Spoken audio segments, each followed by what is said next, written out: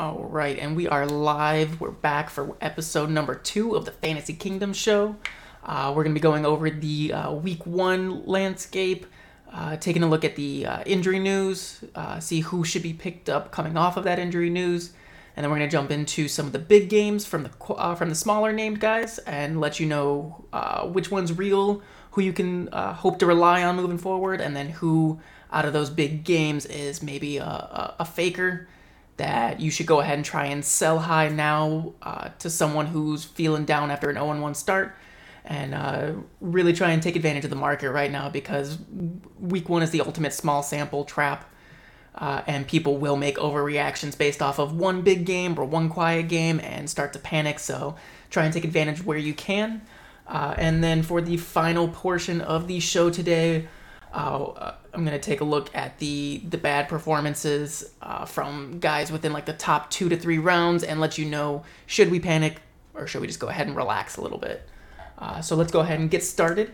Like I said, I'm going to start here with the injury news. We had some big names go down and just some kind of concerning things. So there's a handful of guys that you're going to want to keep on your radar and maybe try and scoop up for waivers tomorrow morning. First up on the list is going to be Elijah Mitchell. Went down early in the San Francisco game, first or second quarter, and it's been told now he's on the injured reserve. He's going to be out at least 8 weeks, so there is a big void there for a very run-heavy team with a mobile quarterback, so it's a very big opportunity. And with Mitchell out during the game, the 49ers went ahead and went with a combination of Jeff Wilson and Deebo Samuel.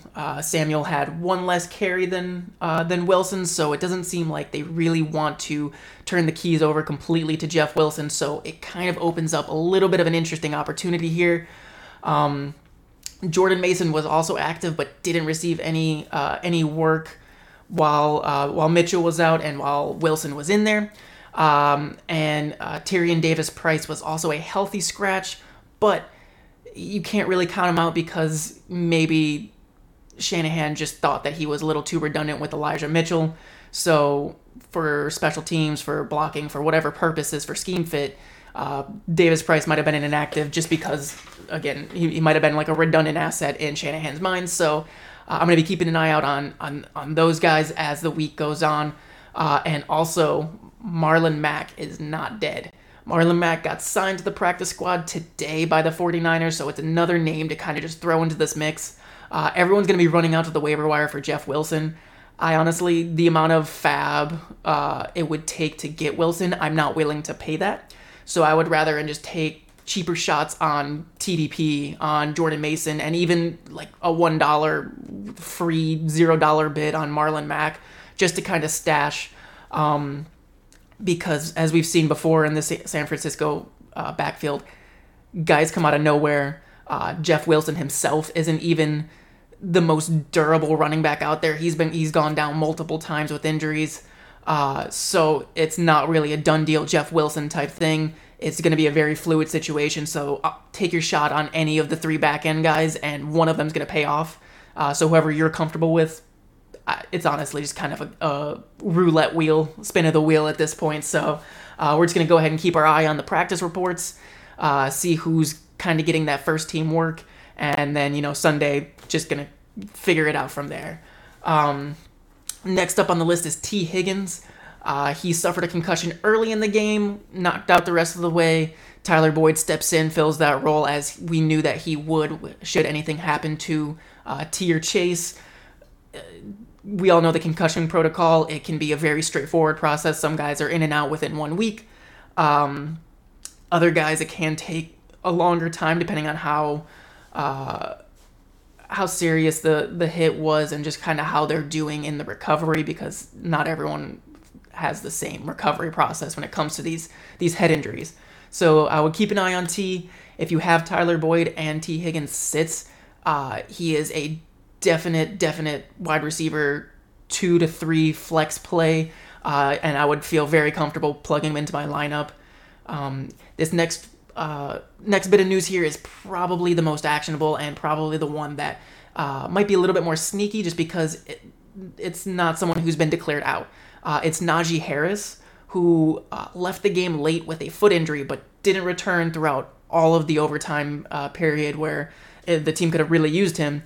And it is with a foot injury. And we know from the preseason during camp, he was dealing with a Lisfranc injury that was weirdly quiet throughout the entire process. Like, it was known, but everyone was kind of ignoring it and like, he's fine.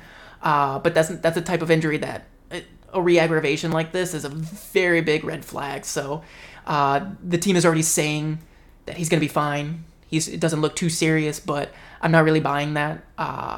And there's a clear guy behind him in Jaylen Warren that can step right into that bell cow role, that can fill Najee Harris's shoes as good as anyone can. Benny Snell's bad.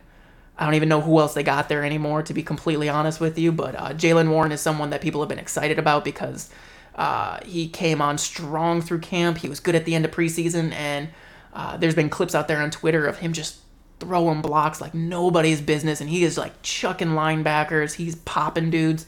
So I think he's going to go ahead and fit that Steeler running back mold. And I think Tomlin's going to go ahead and love him and just turn the keys over should anything happen to Najee. So it might not pay off in week 2, but go grab Jaylen Warren. I would spend a little bit up on him just to make sure that you get him. And again, since Najee might not be ruled out and it's looking like they're saying he's fine, you might not even have to spend that much fab to go ahead and secure him on your roster and just wait for the blow up to happen, because this Najee foot issue is not going away. Lisfranc issues cost Etienne an entire season, and it's not something that's just going to disappear. It's not something that he's going to be able to play through and have it get better. It's one of those injuries where if you play on it, all you're going to do is re-aggravate it, and it might start one to 2 weeks he's out, he comes back, and then it's going to be the rest of the season. So Jaylen Warren, very exciting running back. Situation not great, but I mean, for a guy off the waiver wire, it's a lot of guaranteed usage, so go get him. And last on the list is going to be Keenan Allen. It's a short week here. They got the Thursday night game with Kansas City, so it's going to be a very high-scoring game that we're expecting. Mike Williams, absolutely feel free to fire him up. I know that he burned everyone last week, myself included, but he was in there for 98% of the snaps, 98% route participation, so there's nothing to worry about with Mike Williams. This is just kind of what happens with Mike Williams. He'll disappear for a game or two, and then he can come back and post 8 for 120 and a touchdown. So feel comfortable doing that. And then Josh Palmer is actually the guy that I want to talk about here. If he's still out on your waiver wire, go pick him up. Again, I don't see Keenan coming back. There's even been talks from coaches that he might not even be back for 2 to 3 weeks because he's really going to want to come back right from this. This is a guy who's dealt with injuries many a time in his career, and he knows how his body heals and knows what's best for his body. So he might be missing an extended amount of time, and Josh Palmer had the second highest route participation on the team because Keenan did go out early. And he had the same amount of targets as Mike Williams, so he's definitely slotting in. He's kind of like that Tyler Boyd type number 3, where he just slots right into that number 2 spot. The Chargers and Herbert did spread it around a lot. That's kind of what caused the downfall of Mike Williams in week 1, but I think we can expect in a game where it's going to be a nonstop back and forth battle that Herbert's going to be looking to his guys in Williams and Palmer and guys that he can really trust. So we're hoping to see a more consolidated target share this week between Williams and Palmer and even Everett and Eckler, because Eckler wasn't used too much in the passing game, strangely enough. But those are the guys that I'm targeting on the waiver wire this week. There's a couple more that I'll talk about later that aren't injury related and just posted big performances that I'm excited about, so stick around for that. I'll go ahead and bring those up later. So I'm going to go ahead and move into the next segment here. It's going to be the is it real or is it fake week 1 explosions and going to go ahead and just go through each position, bring up a guy that came out of nowhere and just absolutely dominated, and let you know, is it something that you can count on week to week, or is it time to go ahead and try and sell high, bail out, and let someone else deal with the headache of failure later on in the season. So for the QB position, there's a couple of guys that I feel like could be good stream plays. Actually, just one, but Carson Wentz. He put up 27.7 fantasy points, good enough for QB3 on the week. And he took care of the ball. He was spreading it around quite a bit. He kept everything pretty short, so it did take a lot of work from his wide receivers. He was number 19 in average depth of target with only 7.1 yards per target. So his supporting cast really helped him out. But here's the exciting part. In week 2, they get the Detroit Lions, who showed that they have an absolutely awful defense. Jalen Hurts and the Philadelphia Eagles were up and down the field on them, on the ground, in the air. A.J. Brown put up 155 yards on them, so it is a defense that will go ahead and allow shootout potential, and the Detroit offense went ahead but in that game with Philadelphia, there was a combined 73 total points, so it is definitely seems like Detroit is going to be a fun shootout, fantasy-friendly matchup every time. So it's going to be an exciting game. Scary Terry, Curtis Samuel, Jahan Dotson, Logan Thomas, all guys that you can go ahead and start, and I'm going to go ahead and say Carson Wentz is going to go ahead and be another a top 5 quarterback once again this week. So go ahead and, if he's still out on your waiver wire and you need a quarterback, pick him up, throw him in, feel comfortable. The next guy on the list is going to be Jameis Winston. He had 21.7 fantasy points for QB6 on the week, which honestly, not really all that surprising. Jameis has always been a fantasy-friendly quarterback. Everyone was just kind of curious to see how this New Orleans offense was going to work out, and it kind of played out a little bit less how everyone expected, but he did spread the ball quite around quite a bit. Besides, like, he had his 2 guys. He had Jarvis Landry and Michael Thomas. No turnovers, which is shocking for Jameis. I mean, that's what he's famous for.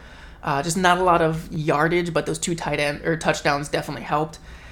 He's got a tough matchup in week 2, so he's a guy that I'm fine to leave on the waiver wire, and go ahead and wait and see on him. I'm not excited to start him against Tampa Bay, who just absolutely shut down Dak before the injury, and then completely made every wide receiver on Dallas. I mean, I guess they only have CeeDee Lamb, but they made CeeDee Lamb completely irrelevant. So I'm not too excited about starting Jameis in week 2, but he is a guy that if he does go ahead and perform in week 2 against Tampa, I would definitely go ahead and pick him up and just keep riding that hot hand until it cools down and you need to move on.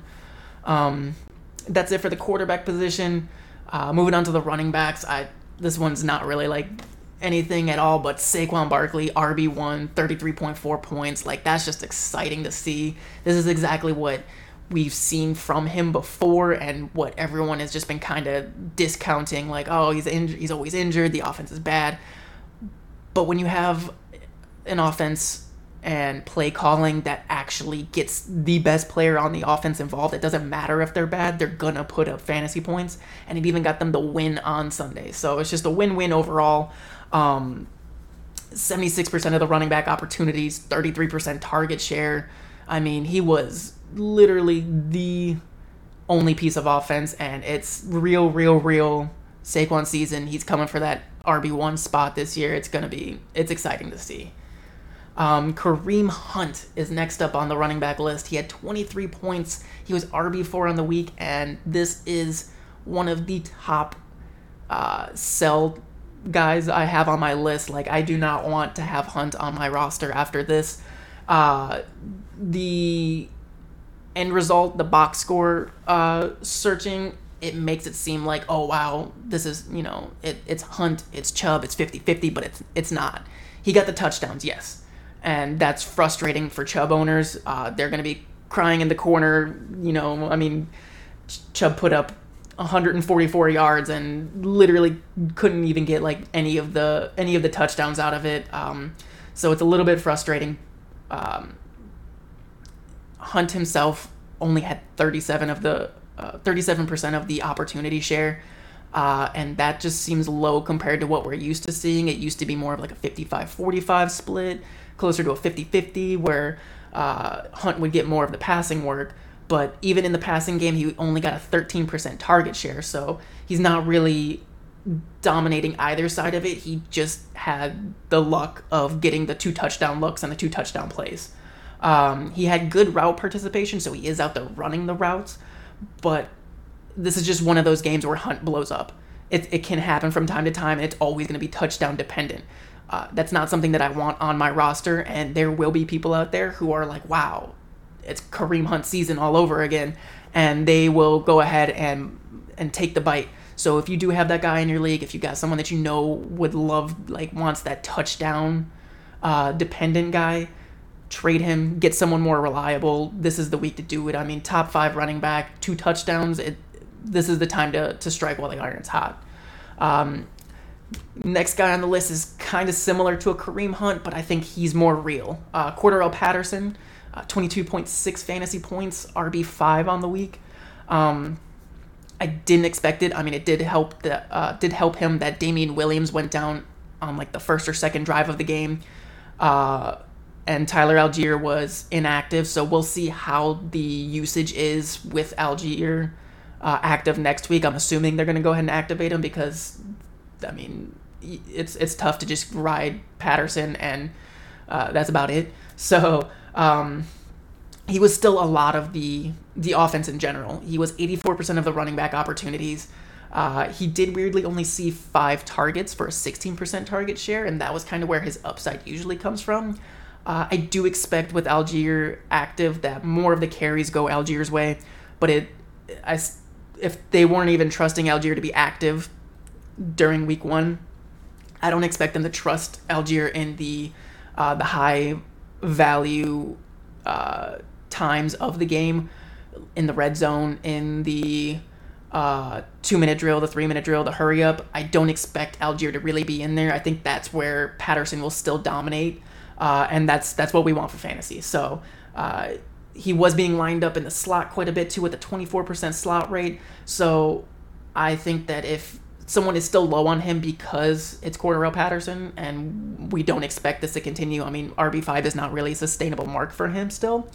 I think he can go ahead and buy with the hope that he keeps those high value targets even with Algier coming in and taking some of the in between the 20s work. Here we go. Yet again, Clyde Edwards-Helaire. Just another guy scoring 2 touchdowns, making everyone think, wow, it's his year. But I'm going to go ahead and let you know, we've seen this before. He's done this to us. He's gone ahead and scored and put up a big week. Everyone's like, yes, CH, I told you, he's better than Jonathan Taylor. He deserved to be the 101 in rookie drafts, and it's wrong. It's wrong. He wasn't even trusted to ice out the game. I mean, they might have just wanted to see what Pacheco had in him, but it's still a weirdly 30-30-30 split between CEH, McKinnon, Pacheco. It's kind of been a roller coaster ride for me because I saw the raw usage of the pretty much 30-30-30 split, and I was like, wow, that's not good for CEH. But then I did see Adam Levitan post about how when the game was still competitive in the early game, it was almost exclusively CEH. So there is hope that he can be the leader of the backfield, but it's also, like I said, we've seen historically from the past 2 seasons that he's not really taken that step up to be the guy for the Chiefs. They've been looking for answers elsewhere. They brought in Ronald Jones. They drafted Pacheco, who's been getting run with the first team all through preseason. They brought back Jerick McKinnon. They're not sold on CEH, and I'm not either. Similar to Hunt, it might be easier to sell CEH because he is coming into the season as the RB1. So you can go ahead and try and sell off of this 2 touchdown game and get someone that is a more consistent upgrade who might have had a down week. You might have to package and just kind of get a bigger name. I mean, I would try and package for a Dalvin Cook. That's a name that I would love to go ahead and package one of these highly volatile touchdown dependent guys with another guy and try to get someone who is going to go ahead and just consistently get 20 to 25 touches a game and maybe just had a down game. That's my opinion. That's what I'm going to do. That's what I would do. I don't have CEH anywhere because I was not drafting him anywhere because I didn't think that he was a good player, and I still felt like he was going too high in drafts. But again, I could be completely wrong here. He could come out week 2. Here on Thursday, it should be a much closer game, and he might come out and dominate. We'll see. We'll get a look on Thursday, and I'll go ahead and talk about it on Friday and see what we should do with this backfield. But for now, I'm trying to sell, trying to buy Pacheco. I'll even take a cheap flyer on Jerick McKinnon because he's getting the passing work. He's running routes. He's getting more targets. He just didn't get the red zone targets this week. It is what it is. Up next is a very interesting name, A.J. Dillon. He put up 20.1 fantasy points, good enough for RB9 on the week. And he was used more. He was given more opportunity than Aaron Jones this week, which makes zero sense to me. This Packers game made zero sense to me at all. Dillon was outsnapped by Jones, but Dillon out-carried and out-targeted Aaron Jones. He had a 17% target share this week, and he was also being lined up in the slot. It wasn't just Jones being split out wide, Dillon in the backfield. They were kind of moving them both all around. They might change up the game plan because whatever they did in week 1 clearly wasn't it. So he's a guy that I'm not really quite sure. I know that he's got that very safe floor where he's going to get the work on the ground, but is a 17% target share really sustainable? Maybe while Lazard's out, but I'm thinking that Jones is going to go ahead and come back. They're going to want to get Jones a lot more involved. They're going to want to target him a lot more. They're going to want to run the ball a lot more with these two backs. So I think that the floor is still definitely there for you to feel safe starting A.J. Dillon in a flex spot. And the monster upside is still obviously there because he is the goal line back. There were only 2 goal line carries this entire game for the Packers. Both of them went to A.J. Dillon. And out of the 5 red zone opportunities, 3 of them went to A.J. Dillon, 2 to Aaron Jones, and those were the 2 to Jones were outside of the 10. So once they get near the goal line, they're trusting those big old quads of A.J. Dillon to go ahead and try and punch it right in. So again, great floor, great weekly flex for A.J. Dillon, even an RB2 for anyone that went hero RB or zero RB this season, which looking like a good move. Safe to go ahead and put in that RB2 flex spot. And then he's got absolute top 3 upside if anything does happen to Aaron Jones and he takes over that role completely. Let's go ahead and move on to the wide receiver position and see who's real and who's fake. Michael Pittman, this is kind of like similar to the Saquon thing where this is a mini victory lap where it's just, I'm happy that a guy that was a little bit polarizing, some people loved him, some people were like, he's overrated, run first offense. He went out and he proved that he is the absolute alpha on this team. He is the new Julio Jones to Matt Ryan, obviously big-bodied, athletic guy going up there, putting in work, and he absolutely dominated the offense with a 27% target share. The next closest 2 guys on the list are Jonathan Taylor and Tyler Grant. Is it Tyler? The tight end Granson at 14%.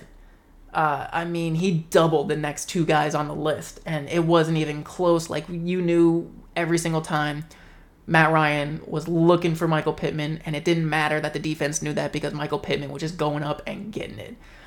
He had the most air yards on the team by far. He was running deep down the field. And while the Colts won't be playing from behind like this every week, I do think that this game kind of showed that their defense isn't as strong as some people expected. So Matt Ryan will have to pass. We've seen Matt Ryan have fantasy success with passing volume. So if the Colts are playing and they're having to pass to stay in these games to go ahead, it's going to be a lot more competitive than people thought. Pittman is going to be an absolute smash this season. Wide receiver 1, locked and loaded, just set it and forget it. Up next on the list is going to be Michael Thomas. I'm not really quite sure how I feel on Michael Thomas yet. We know he is an elite wide receiver. We know he's in the past been a guy who had 150 plus catches, wide receiver 1 season. That was 2-3 years ago. And this is his first football that we've seen in over a year and a half. And he commanded a good target share. So it's one of those things where, is he back? or was it just a good game? So I'm still kind of on the fence. I want to see more. I want to see week 2, week 3 to see how the target share looks. But right now, I like what I see. If I have him, I'm going to go ahead and hold because I might have just hit a lotto ticket in the 6th, 7th round of fantasy drafts. Right now in New Orleans, it's Landry and it's Thomas. Olave did do the most with his opportunities, catching all three of his targets for 41 yards. So I do expect Olave to kind of get more and more integrated into this offense, and where he takes his target share from is where the fear comes from. It could, like, we know Jarvis Landry is an absolute PPR monster, target magnet, but so is Michael Thomas. So something's got to give between those two, and Alvin Kamara very, very quiet this game. So there's 3 to 4 guys that really deserve targets in this offense. So it's interesting to see on a week-to-week basis what the target share is. I think early on, Thomas is going to go ahead and smash, and I would go ahead and continue to start him until we're proven that, until we're shown that it's not the Michael Thomas and Jarvis Landry show. This next guy is a little interesting, Robbie Anderson. He is a potential pickup on the waiver wire just because, the targets don't lie.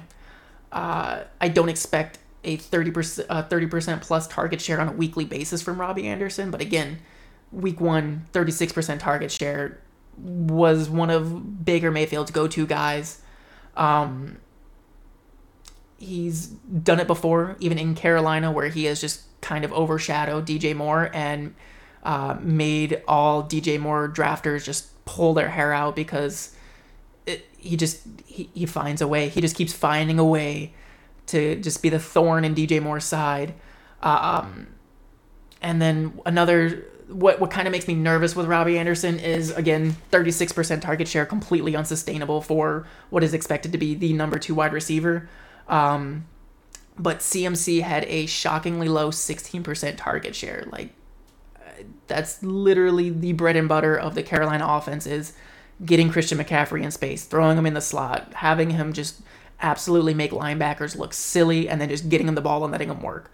The fact that he only got about 4 targets is just unacceptable, and probably played a huge factor in why the Panthers eventually lost this game. I would like to see more from this offense to kind of see how the weekly target share split is, but as I stated earlier, I don't see it being sustainable. But I do think if you need wide receiver help, there's worse places to look. So he's worth a $0 bid. If you get him, awesome. If not, don't feel too bad about it. This next guy is Amon-Ra St. Brown, who is the real deal, and he is probably my biggest miss of this entire offseason of draft season.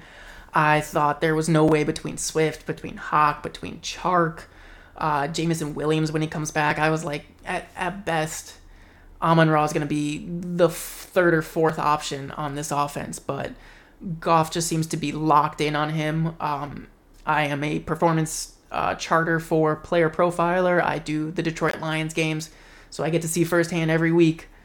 And Goff was just, even if he wasn't open, even if he was double covered, Goff didn't care if the pocket fell apart, if he held onto the ball too long. Goff was looking Amon-Ra's way every single time.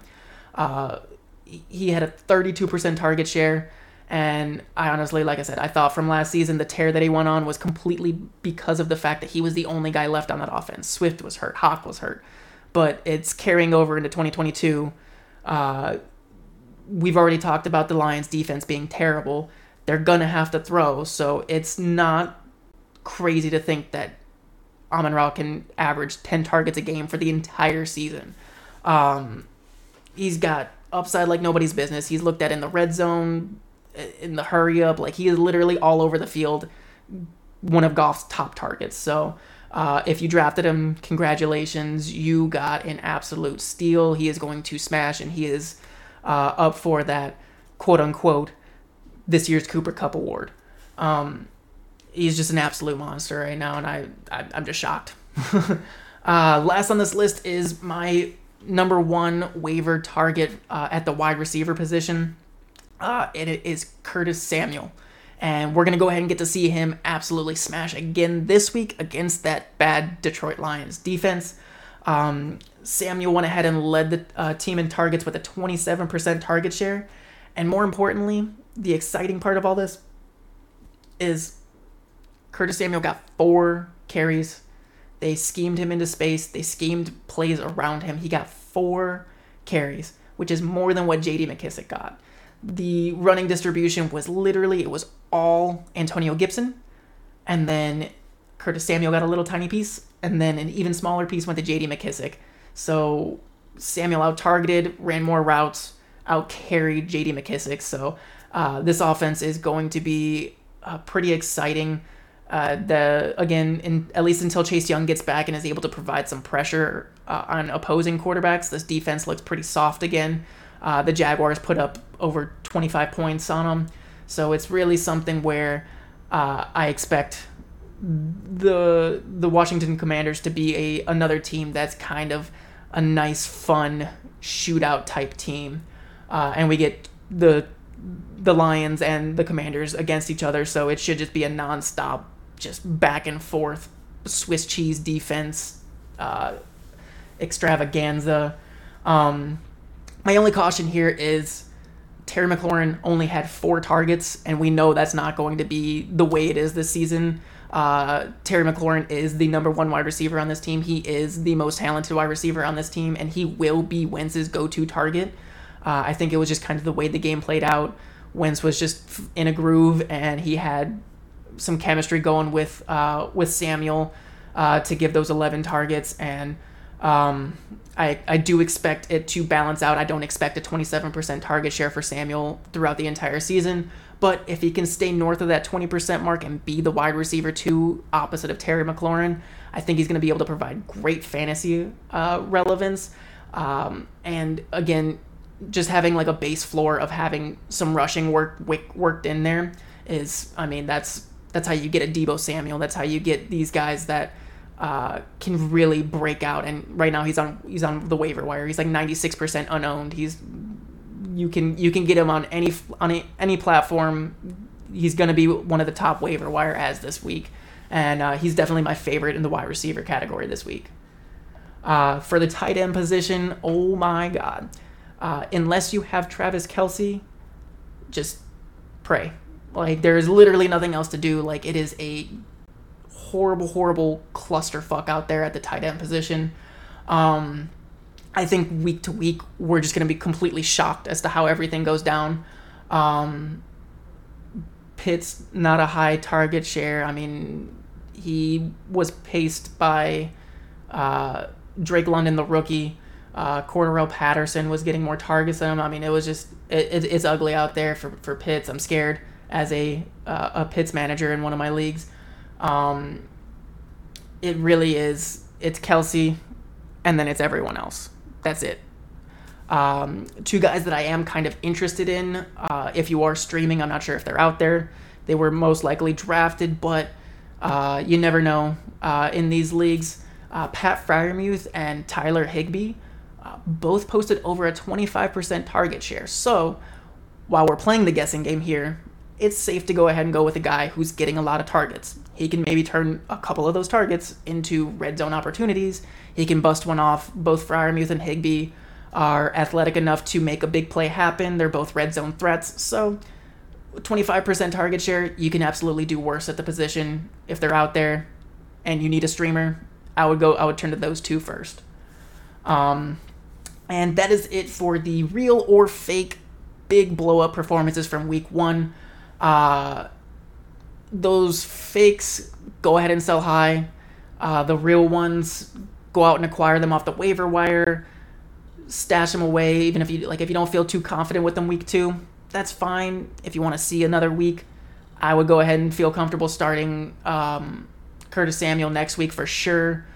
But again, if you have a solid lineup and you're just looking for some bench stashes, those are some good names that you can go ahead and grab and see if they're going to go ahead and continue the high usage and the high upside. We're going to go ahead and move on to the next part, which is going to be the panic or don't panic. Are we keeping it cool? Are we being cool? or we're going to go ahead and freak the fuck out on these guys. First up is the most important, because you just need to throw this game away from week 1. Trey Lance and all of the 49ers I do not care about anything that happened in this game. I do not care that Lance looked bad. I do not care that Ayuk was non-existent. I do not care that they did absolutely nothing on offense, because the conditions that they played in, it shouldn't happen again this season. There's no reason to judge the 49ers, especially when there's nothing else from 2022 for us to base anything off of.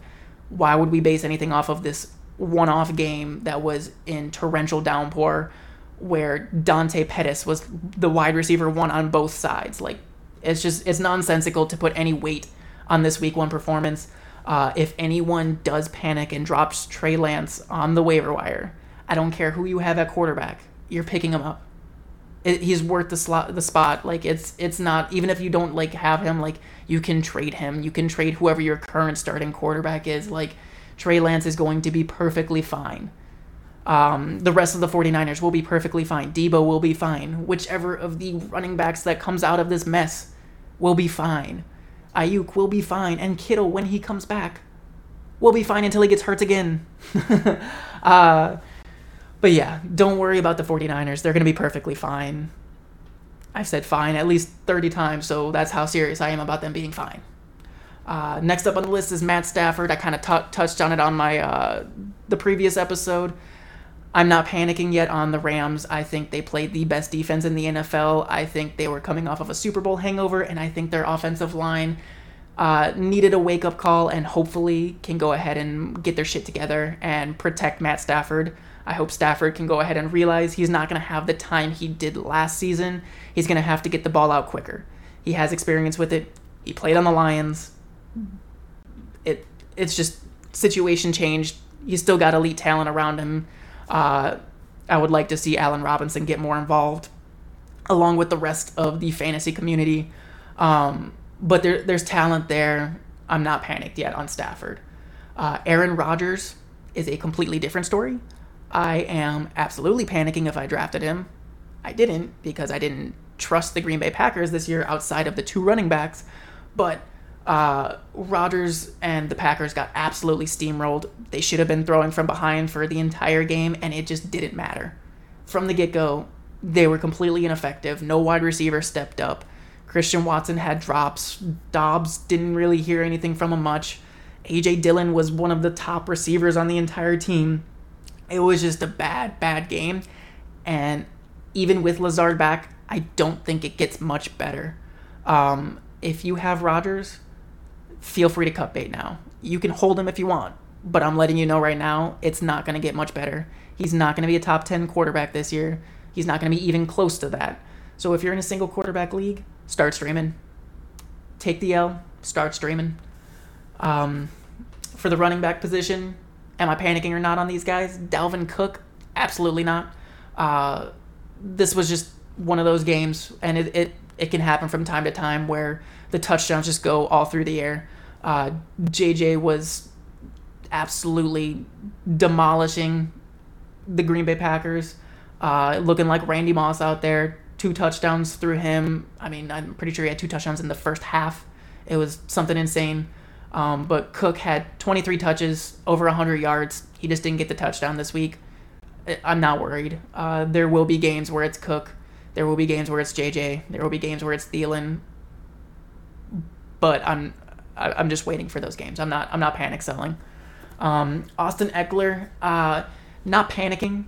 A little bit just confused by the usage, to be honest. Again, as I talked about earlier, with the Keenan Allen news, it was a little bit strange to see Herbert spread the ball out so much. It's really kind of been more of a consolidated passing game. So to see him, I mean, DeAndre Carter and guys like that get so involved, it was a little concerning, but it's also something where I think he was just taking what was there. I do expect the average game to be revolving around Williams, Keenan, and Eckler. And with Keenan out, I expect it to be Williams and Eckler leading the passing game this coming week against the Kansas City Chiefs. We'll get the look on Thursday to see, but I'm not panicked on Eckler. I think he's going to go ahead. I mean, he was the clear RB1. He doubled the work of Sony Michel, who was the RB2 behind him. So it's nothing to be concerned about. He might not have the upside of that top 5 running back again. But we'll kind of see how more typical games look for the Chargers and for Eckler. Aaron Jones, I am a little bit concerned after seeing how poorly the Green Bay Packers played. I'm not full panic yet because I do think that the Packers and Rodgers even spoke about it on the Pat McAfee show. Jones was underused. I don't know what the game plan was. I don't know if the Minnesota Vikings just schemed so well that they completely removed Aaron Jones, who is by far their best weapon currently. But it is concerning that if that is the case, that Jones can be schemed out by the opposing defense. I think that the Packers are going to have to get more creative with their play calling to get Jones the ball in space. If they're able to get that figured out, Jones will be fine. If they aren't, by week 2, if he does not have a good game, if he doesn't have 8 to 10 targets and gets like more red zone work, if he's not getting like those high value touches, I am very concerned. If there is someone who will trade you for preseason value of Aaron Jones because they think that he just had a low game and they're trying to buy low, I would go ahead and try and get someone that we know is more consistent, and that we know has steady work ahead of them. Up next is Travis Etienne, another player that I was disappointed in, but not full-blown panic yet. He did see the majority of the snaps. He had more routes run than James Robinson. It was just kind of the way that the game fell down that Robinson got the receiving touchdown. I don't expect that to be the case every single time. I do think that it will happen more often than people think. But that is also why ETN was going in the 4th and 5th rounds, was because of that threat of James Robinson, who came back and just absolutely got amazing amounts of work and performed amazingly well for coming off of an Achilles tear and coming back right before week 1 started. Like, it's something that I didn't expect. I thought week 1 was all ETN, but here we are. Slightly panicked, not panic selling, just kind of holding and waiting for the turnaround. Derrick Henry, I'm not worried about him. Dontrell Hilliard scored 2 touchdowns on a 19% snap share rate. Like, the odds of that happening are just so small that it's kind of like the 49ers game. Don't care, throw it out. Tennessee lost, so they're going to want to come back out and be like, that's not the football that we play. We want Derrick Henry to get 40 carries in a game. I fully expect the turnaround week 2. I think he's going to go ahead and get an obnoxious amount of work, and I, again, do not expect 2 touchdowns to be going to Hilliard moving forward. Henry had 21 of the 23 carries. Things will level out. Alvin Kamara, I am panicking here. There are many reasons for me to be panicking. The passing work wasn't there. And this happened last season with Jameis. He wasn't dumbing it down as much. They weren't moving Kamara out into the slot. They weren't getting him schemed up pass plays. But last season, they went ahead and supplemented that with extra carries. That didn't happen this week either. New Orleans was playing from behind a bit, so they didn't really have the opportunity to let Kamara run the ball more, to go ahead and try and ice a game out. They were playing from behind quite a bit, so they were passing, but that's still not promising that they're passing the entire game. And Kamara only had, let's see, how many carries did he have, or how many targets did he have? We're going to NOLA, and Kamara had 4 targets, a 14% share. Less than 14%, because this isn't showing Olave, but less than a 14% target share for Alvin Kamara in week 1 is not promising. He did get 9 of the 13 carries from the backfield. So like I said, they weren't running the ball a lot, but it is still just very concerning at how little he was used when he is one of their best players. And it has also come up today that he's dealing with a rib injury, which I didn't see or hear anything about that until today. And then immediately following that little tidbit of news from Field Yates, Latavius Murray gets signed by the New Orleans Saints. So there are all sorts of red flags just popping up. Lighter usage, not being used in the passing game, Latavius Murray being signed, just all things that I am just, like, my head's spinning trying to just, like, all I see is red, and I'm freaking out if I'm a Kamara manager. I am 100% not happy with it. If I went ahead and bumped him up to the second round and I was expecting, Alvin Kamara of old, it doesn't seem like that's the case. It just seems like this might be a lost season for Kamara already if he is just constantly dealing with these injuries that are just gonna be poking him in the side, pun intended, throughout the year. It's something that I'm not excited about if I drafted him. If you have someone who is, again, similar to Aaron Jones, if you have someone who is looking to quote unquote buy low on him, and you can get what you feel is good value, more consistent, safe value, I would 100% take that opportunity right now before it gets any worse, because I'm not convinced that this is the bottom for Kamara or Jones. That is all that I had for the week 1 reactions. I was going ahead and taking a look through the week 2 projections. It seems like there's quite a bit of potentially high scoring teams out there. What's my count here? There's 13 teams that are projected to score over 25 points this week. Week 1 was a little bit strange where a lot of the teams underperformed. But I guess it was a 50-50 split for the most part, but not a lot of teams overperformed. It was pretty much the Lions, the Eagles, and the Kansas City Chiefs that overperformed. And I think they're all kind of set up in good week 2 matchups to really kind of just smash again. So I feel fine taking the overs in the Detroit-Washington game. I feel fine taking the over in the Thursday night game between Kansas City and the Chargers. I think those are going to be 2 of the highest scoring teams out there any given week, and the fact that they're playing each other is just extra exciting. And I'm pretty sure J.C. Jackson still not practicing, still looking like he's at least another week out. So we should see a good old-fashioned shootout between Kansas City and the Chargers. That is all that I have for this episode. If you like what I'm posting here, I will be putting out tweets. I do, as I stated before, I do performance charting for Roto Underworld for Player Profiler.